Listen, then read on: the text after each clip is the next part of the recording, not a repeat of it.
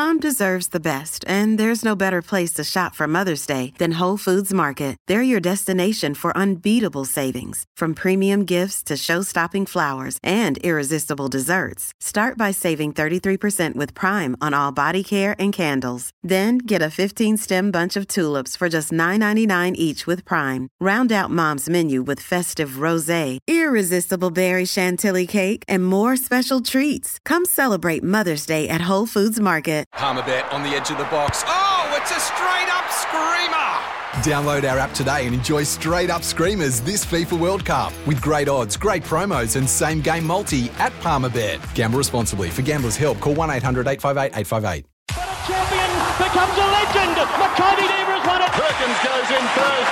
What a legend. What a champion. Welcome to This Is Your Sporting Life with Peter Donegan for Tobin Brothers Funerals, celebrating lives.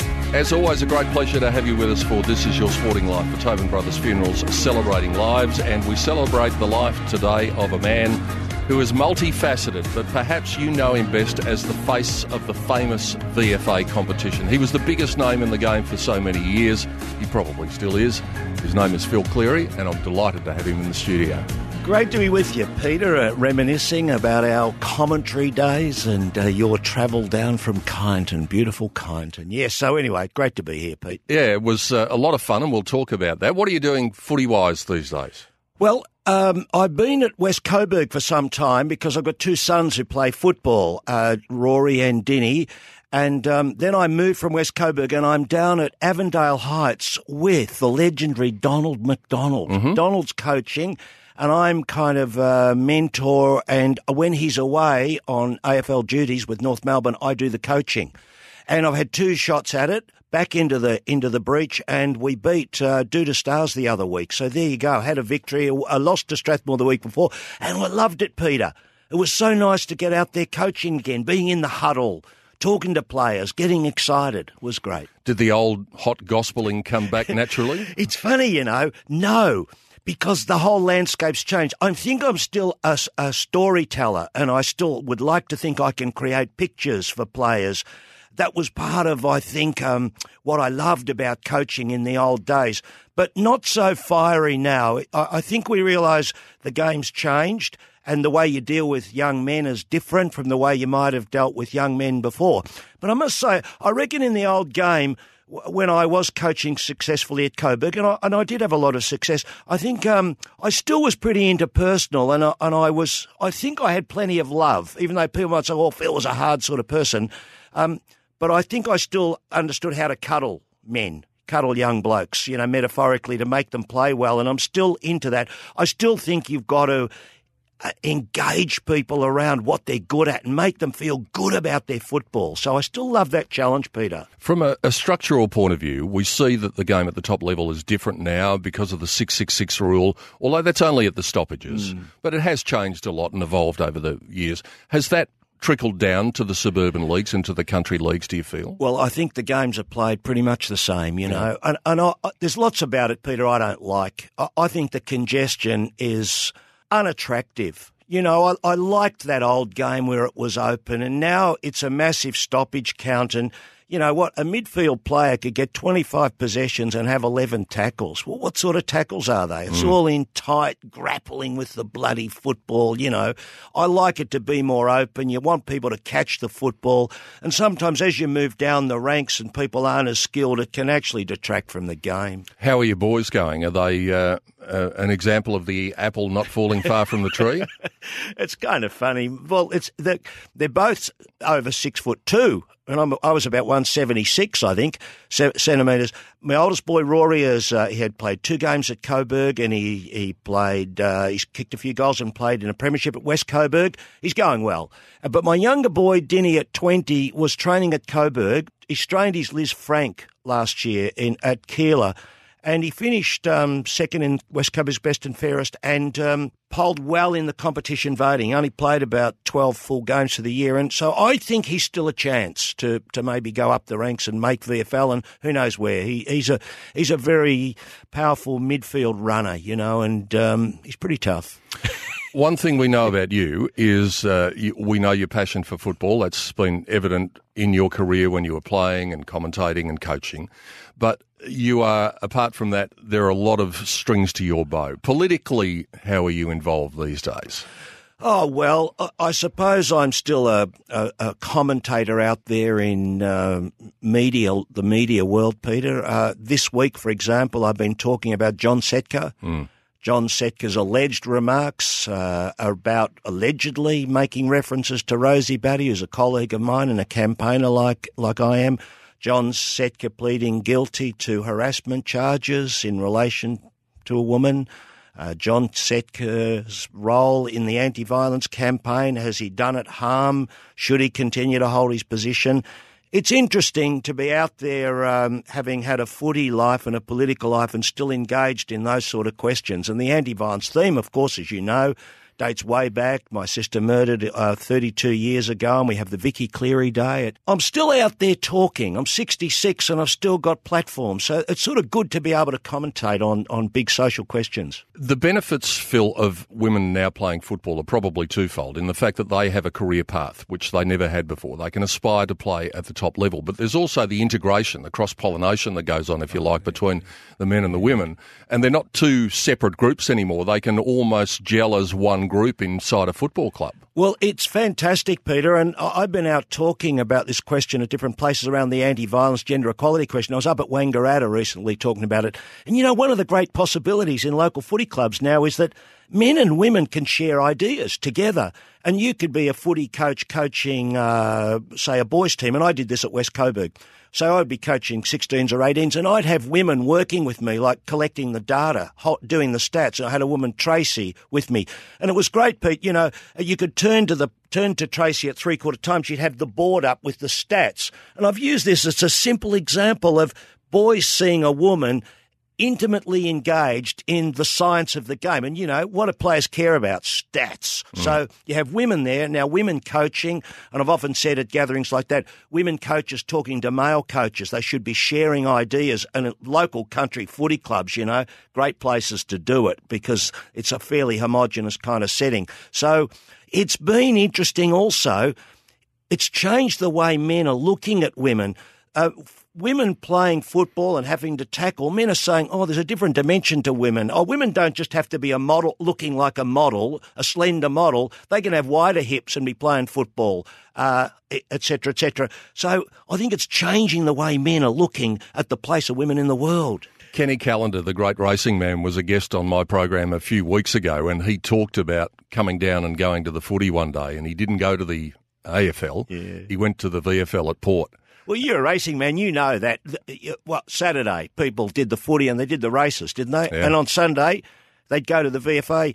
And, of course, the SP bookies. They were everywhere in the old VFA. They had an SP bookie at Port Melbourne. They had it at Paran. Rupert Steele was at Paran, wasn't he? Famous. Yeah. And they were all punting on it. And when we had Alan Tripp at Coburg in the late 80s, and Alan is famous, you know, Vanuatu stuff, and Alan was always betting, and Tony Hannabury, they always had a book running, Peter. There was plenty of cash flowing, and I think when we lost, I think the 86 grand final, I remember going back to the club rooms, and Alan said, what happened? I said, well, I got ordered off, Alan. That didn't know. He said, yeah, but why did we lose? And I think it dawned on me later, someone told me he had a big quid on the game, and he lost plenty. We've got a break coming up, but politically, a man that you were synonymous with because you actually had his seat, left us not long ago, and that was Robert James Lee Hawke. What are your memories of him? Oh, great times. You know, he was at the 88 grand final. It was just fantastic. He came into the rooms before the game. And, you know, Peter, we'd lost our sister, and Mum and Dad lost their daughter in August 1987. So there we were a year later at Windy Hill for the big grand final. And before the game, I spoke to the players in the Essendon rooms, and Hawke had come in. So he's just over to my left, as I recall. And I said to the players something like, well, you know, we can't bring Vicky back, and the pain will endure. But, you know, if we win today, it'll certainly ease some of that pain for my family. And so, it would be great to win. I didn't go on for too long about it, but Hawke was there and listening. Anyway, we went on and we won the premiership that day at Windy Hill. It was a fantastic game. We played so well. He came back into the rooms after the game. He just was there with everyone. I mean, you think today, would a politician, a prime minister, go into the Essendon rooms there with hundreds of blokes with beer and I laugh and say spumante because I don't think we were champagne drinkers, and hold the cup up with me as he did. And he did. He held it up and we laughed and he whispered in my ear. He said, you know, Phil, the way you spoke to the players before the game was so impressive. We should pre-select you for the Labor Party. And bingo, I won his seat, you know, like 4 years later. And we had great conversation. And I say to people all the time, what was special about Hawke is he had that great capacity to mix with people, Peter. Yeah, he was everyman, wasn't he? Yeah, he was. You couldn't imagine Paul Keating doing it. You couldn't, you know, John Howard liked his sport and stuff and Turnbull, et cetera, et cetera, et cetera. But Hawke was so at ease with it. Not at ease. He loved it. He just loved it, holding the cup up, skylarking, you know.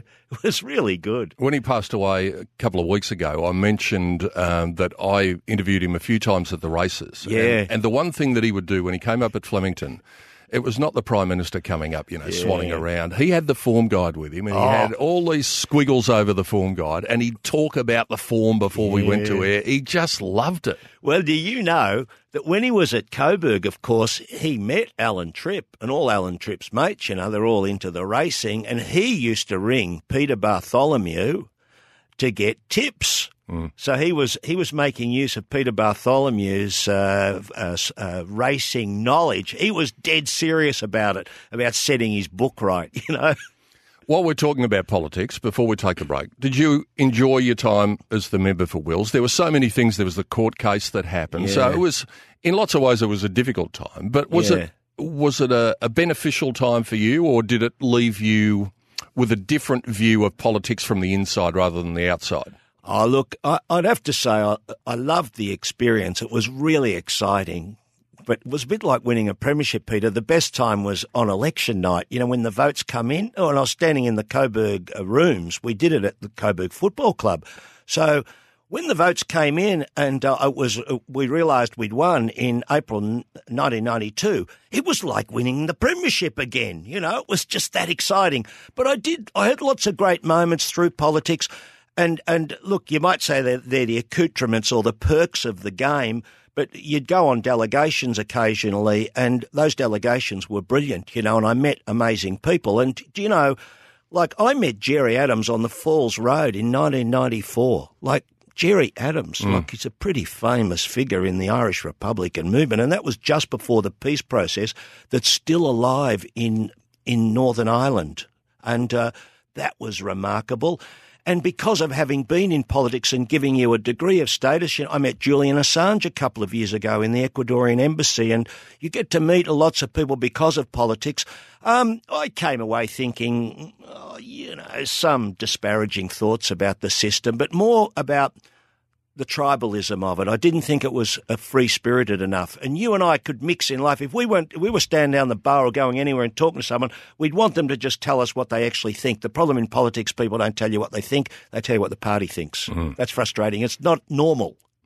I wish we had more than an hour. We're going to take our first break. I want to devote the next break to your football life, and then perhaps we might talk about the days with the ABC and some of the characters that you called with, some very talented people, and one bloke who wasn't all that talented but just managed to meander through for a few years.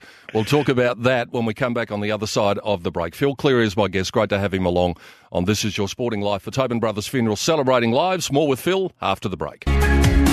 You're listening to This Is Your Sporting Life with Peter Donegan for Tobin Brothers Funerals, celebrating lives. Welcome back to This Is Your Sporting Life with Peter Donegan for Tobin Brothers Funerals, celebrating lives.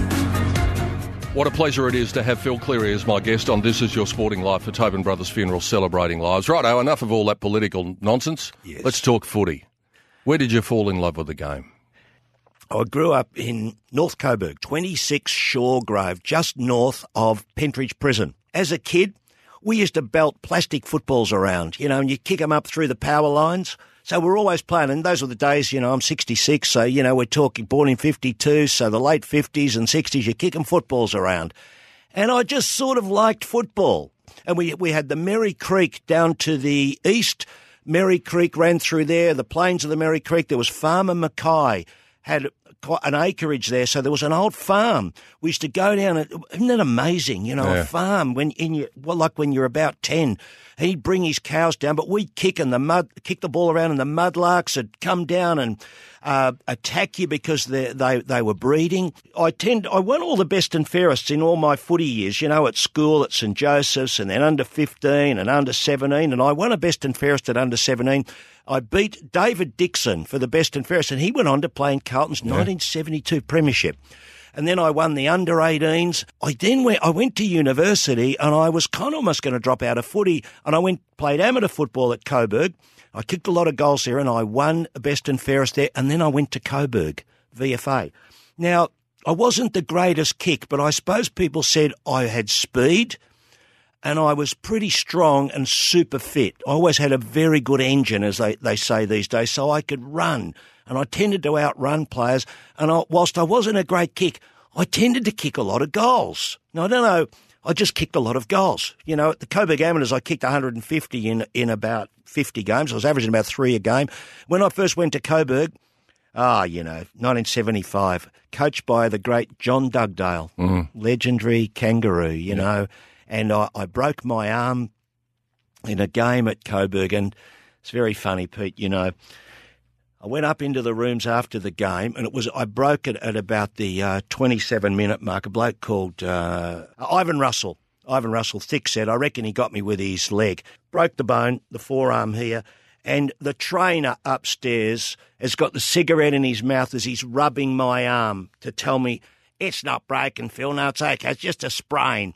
I was driving an old FB Holden, and the handbrakes you had to pull out. When I pulled the handbrake out, I thought, that's not broken. It's a very serious strain. Anyway, it was a steel plate had to be put in it. So that was my start to VFA football. And my first game that year, 75 at Williamstown, I get taken off midway through the last quarter. In those days wasn't rotations. You'd say that you just got replaced by the 19th and 20th man.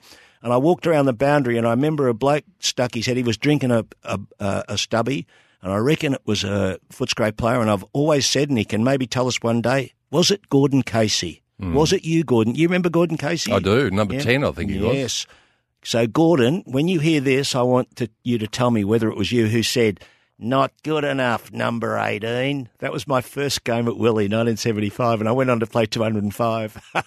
Well, I reckon you probably proved you were good enough. I think so. And you were playing in a competition where you not only had to be good, but you had to be tough, because it was a tough competition. It was, Peter. It's funny, and you look back and think, what was bad about it? Well, there were just some blokes who were not really that admirable. Like, some of the things that happened, were awful. Like, I started in 75, and you go to 1976, and you'll remember this well, that grand final at the Junction Oval, 30,000 people, Dandenong and Port Melbourne, and Alan Harper, King hits Fred Cook down at the northern end of the Junction Oval.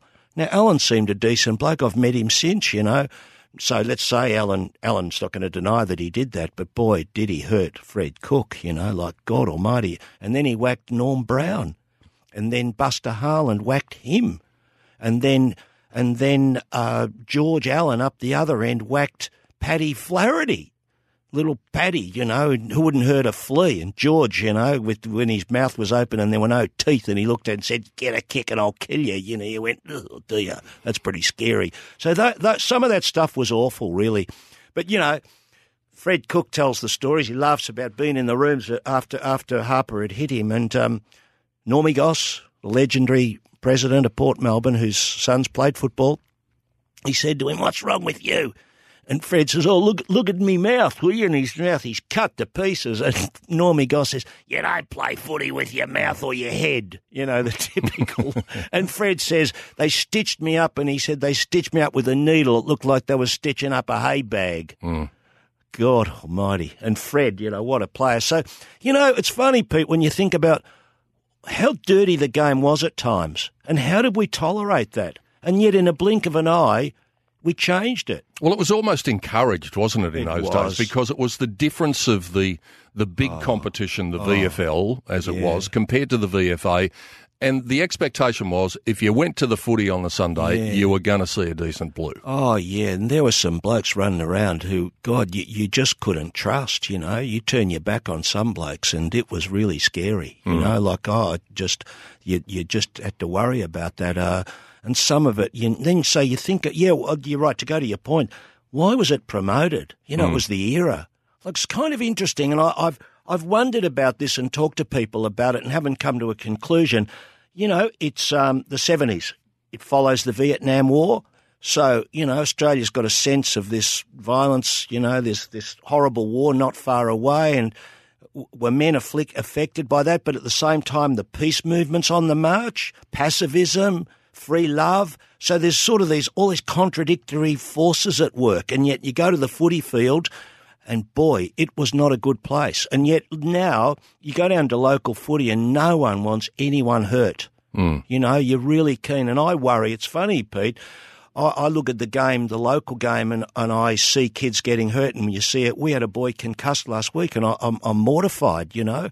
I mean, a senior player, he's only 21, and I had to deal with him too and see, you know, at close quarters how that concussion affected him. Could hardly say my name. Yeah. Because I'm thinking it's serious business, you know. In the days when you were playing, if you were concussed and you didn't go back on, you were classified as weak, and you would have got a few concussions, and you probably caused a few over the years as well. I was lucky, I reckon. I'm hoping it's true that I didn't.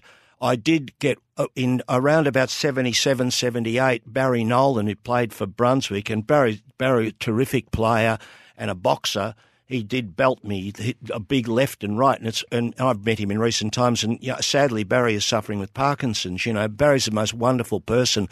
But I remember that when he hit me, he dropped me, and I went back onto the ground. And I remember I still vividly remember this, Peter. My feet were like I was sliding on ice, and I was glazed. You know, my eyes. And I clearly had a form of low-end concussion, and today I would not have gone back out onto that ground, no question about it. So, but there were players who stayed on in those days, and now big discussion about concussion. Yeah, and really, the after effects of it. Oh, God, serious. And we've got it's one of the big problems of the game, I think, too. You know, we've got to protect players, and the congested nature of the game's producing too many concussions. And you asked me about community football, it's a problem there too. We've talked about some of the bad aspects of the VFA and the brutality of it, but there were so many good things about that competition. You'd go there, you might be at Port and there might be 10,000 there, or you go to Kramer Street, and the atmosphere at those games, when it was full, was something to behold, because you use the word tribal a lot with football. The VFA was tribal. I'm glad you put it that way, Pete, and I know you loved it, and I know you understood it. You went to Port, didn't you? Yeah, I did. Well, I said so many times in the past, and people think, I've heard Phil say this before, but let me repeat it. You'd go to Port Melbourne, and you'd smell the soap factory. Yeah. And I remember when I first went there, Pete, I thought, what is that smell? It was bloody awful too. I know, I thought it was something in the soil. I thought it was some fertiliser. And I only discovered years later it was the soap factory. Yeah. And the form of abuse was distinctive, and the crowd was distinctive. And then when you went to Dandy, it was different again. The mist coming off the mountains, the north-south, the wind, the northerly breeze, Frosty Miller catching big marks and kicking torpedo punts, and Paddy Flaherty banging goals through. And the crowd there was different. And the drive all the way down Princes Highway, you know, when you had an old car, these were the days when we drove crappy old cars. Yeah. And you'd go to Paran, it was different. And then you went to Preston, and there was the Preston market over the way, and the smell was different. And the train went past the Kramer Street.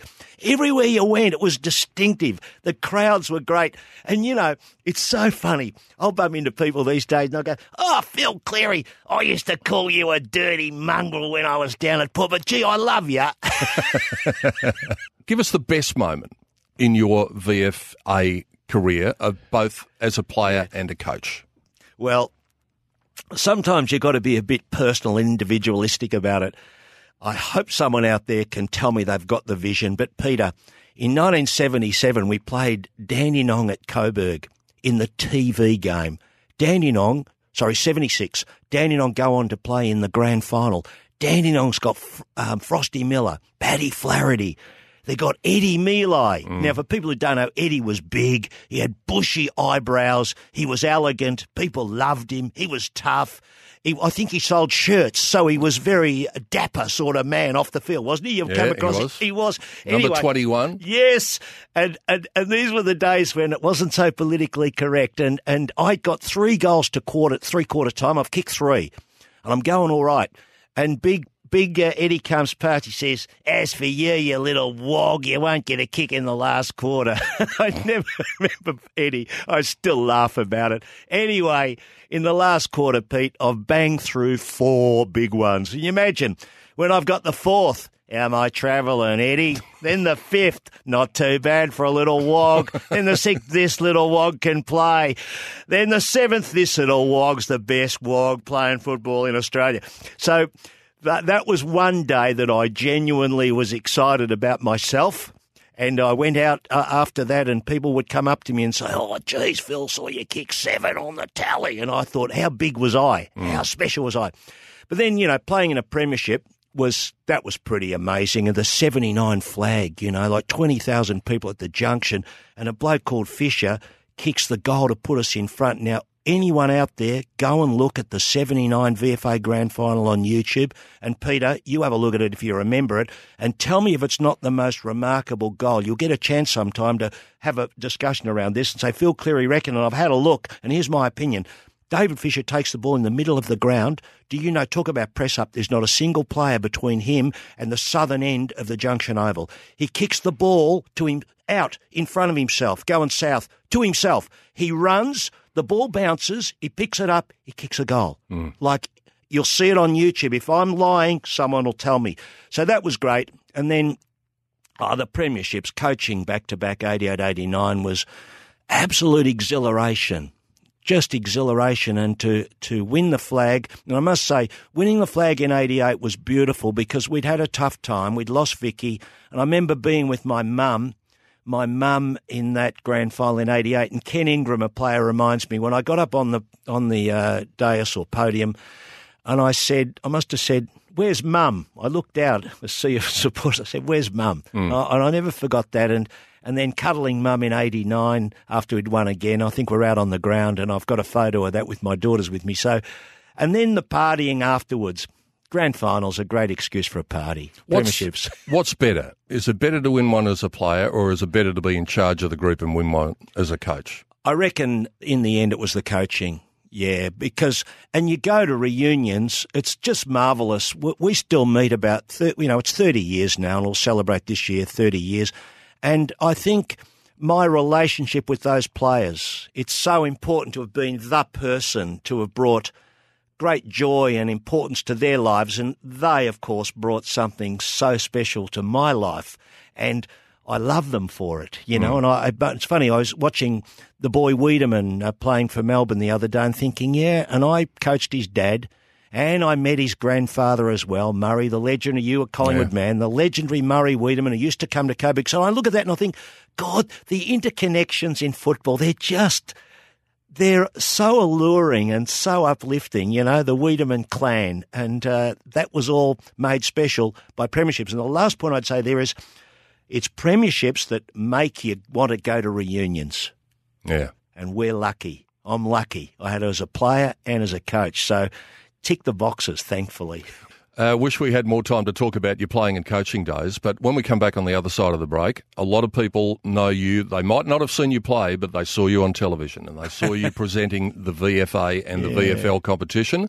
And we'll talk about some of those moments when we come back on the other side of the break with Phil Cleary on This Is Your Sporting Life for Tobin Brothers Funerals, celebrating lives. You're listening to This Is Your Sporting Life with Peter Donegan for Tobin Brothers Funerals, celebrating lives. Welcome back to This Is Your Sporting Life with Peter Donegan for Tobin Brothers Funerals, celebrating lives.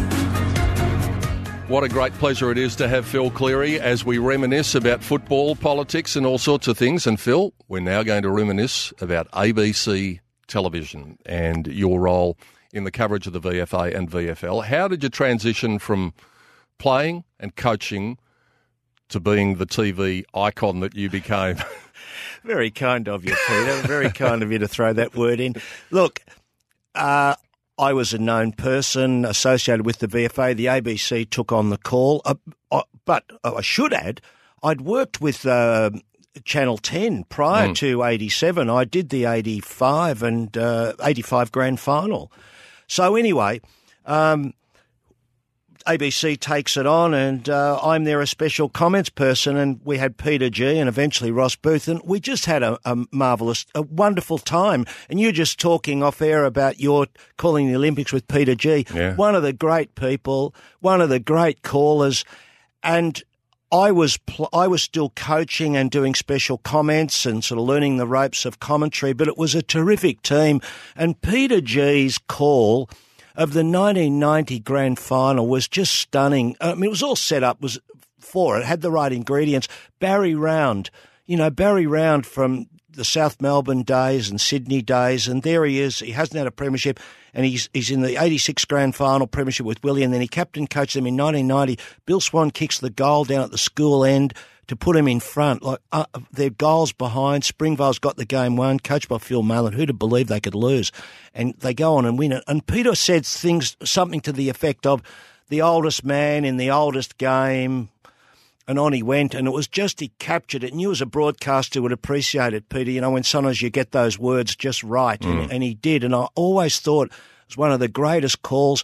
And then we did the 94 premiership too, and I suppose you've got to look at the sentimental context. 94, Trevor Barker.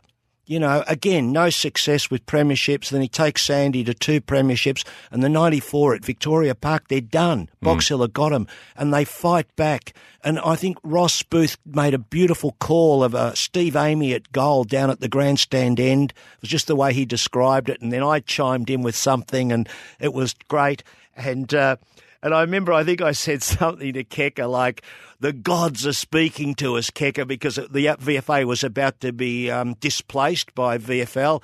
And Keka sort of scoffed and said, I don't know about that, you know. But I was dreaming a bit.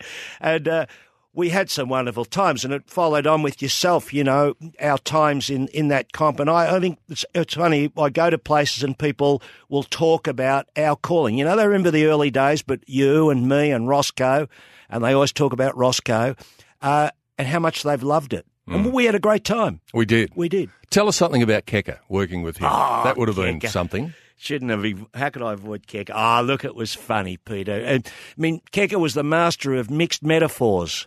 In the early days, geez, kicked on, hasn't he? He's a master of language now, but he was so funny to work with. You know, those are the days when people used to smoke.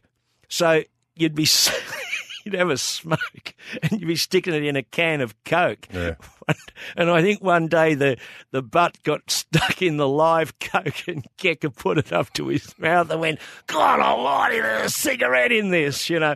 And he'd be outside the box with his transistor to his ear, listening to the races on a Saturday. And then you'd say, you punting, because everyone would say Keka was a bad punter or a big punter. And he'd say, oh, no, a mate of mine's got a horse running. I'm just checking to see how it goes. And then he'd bite you for $50 at the end of it. But he was classic. He was just larger than life, you know. Keka is larger than life. When you look at his career. We did have fun. I came along in 2003. The first game I did was at QEO at Bendigo.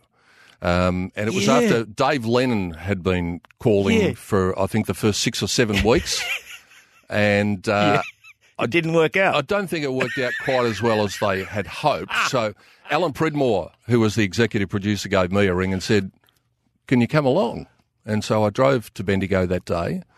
And driving to Bendigo that day, now I've not told anyone this, apart from my beloved, but I reckon that's the reason that I now live in the country, because driving to Bendigo that day was probably about late May. Yeah.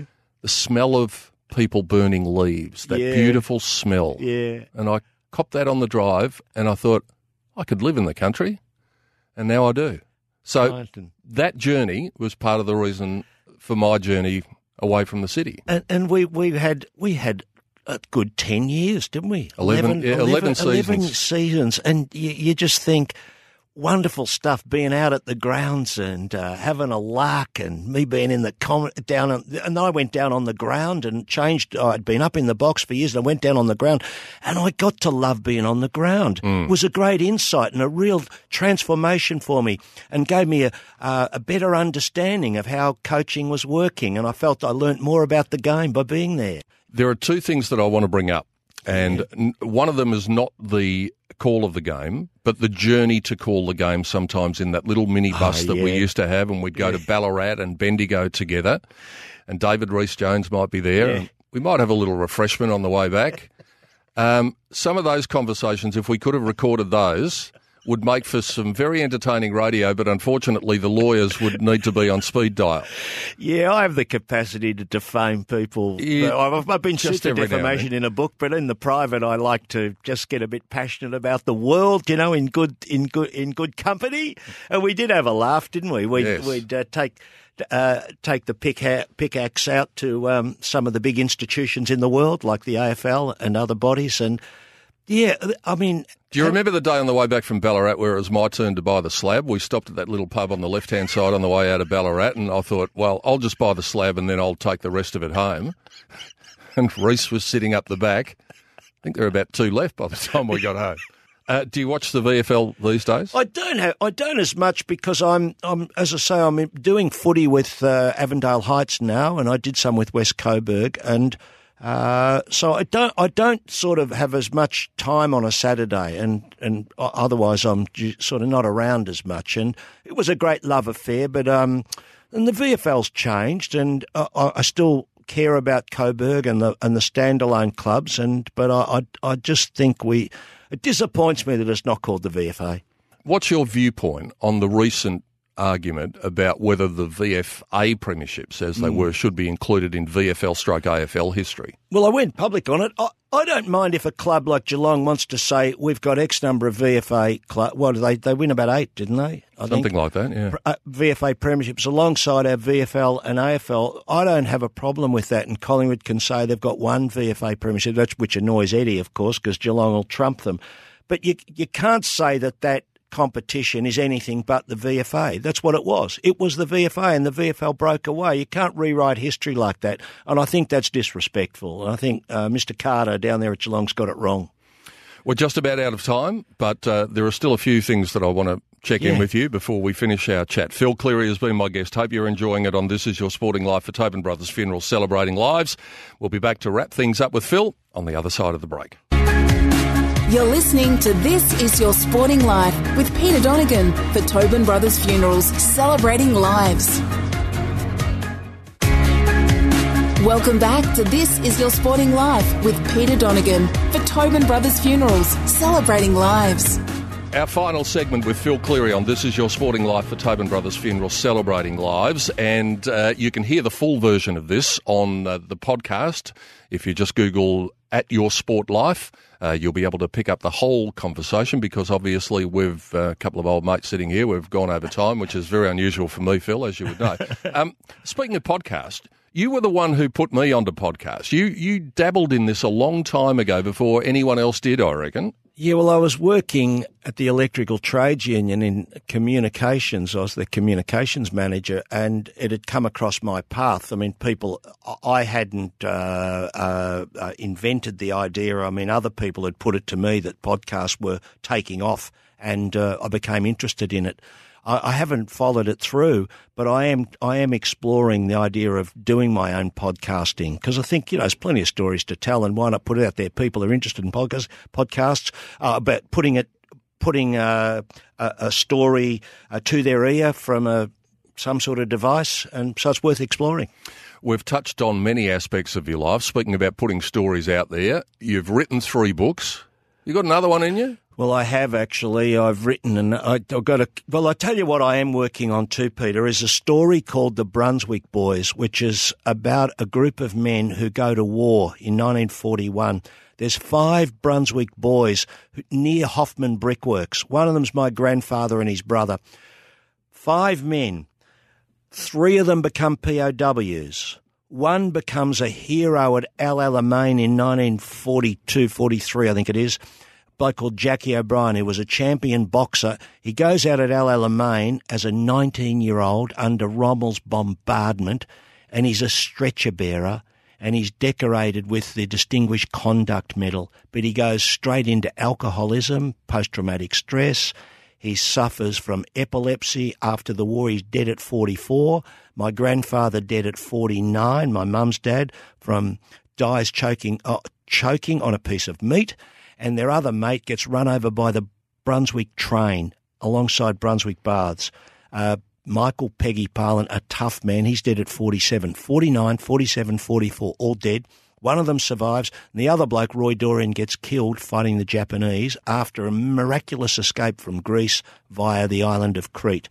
And then he gets sent to Japan, and he stands on a landmine. He's dead at 33. So I've been doing this as a documentary, and I've been to Greece and Crete, and I'm hoping to get funding and get that up and going, you know. But it's just a remarkable story. And on the books, I might turn it into a book, but I'm working on a book called What Price? A Sister's Life, which revisits my sister's story and other stories I've researched right through to the campaign, where we are now in the campaigns to stop violence against women. So a few little things happening, yeah. That story you were telling, if you put that in as a fictional story, people would probably say it might be pushing the envelope a bit. It's a bit too far-fetched, but it's real life. Well, it is, Peter. And, you know, when you think that people will understand this, we're talking about VFA footy in the old days. Think of this. Brunswick had its football team. And there were these young blokes who lived in Brunswick, followed the Brunswick Footy Club. They endured the depression of the 1930s, you know. These are tough, hard men. And here they are, they go to war. And when they come back, they descend into that alcoholism. But one of them, Jackie O'Brien's story, comes to me because of my dad. My dad played football with a local amateur team in Brunswick. And who do you reckon the first aid man was? Jackie O'Brien. And why would you be surprised, Peter? He's a stretcher bearer at Al Alamein. What's he going to do at a footy club? He's the first aid man. And they all know him, but he's also he's also an alcoholic. So a sad story. He'd been a champion boxer. His story, I've been reading, following him, and I'm thinking, God, can you believe it? What sort of bloke was he? And young men, we look at the draft, 18, 19. This bloke is a Distinguished Conduct Medal recipient at Al Alamein as a 19-year-old under Rommel's bombardment. Boy, what a story. So I want to bring it to life, and it's fascinating. The last bit is the Crete part of it. Roy Dorian and his three mates jump in a little boat. They row for 12 hours across the sea from a place called Sfakia to an island of Gavdos. They walk 4 hours across Gavdos.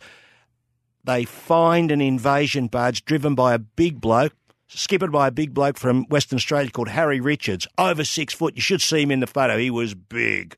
Geez, he could play football, I'm sure. And then they go out to sea to get to Egypt. They run out of petrol. They rig up blankets into sails, and they arrive after 9 days.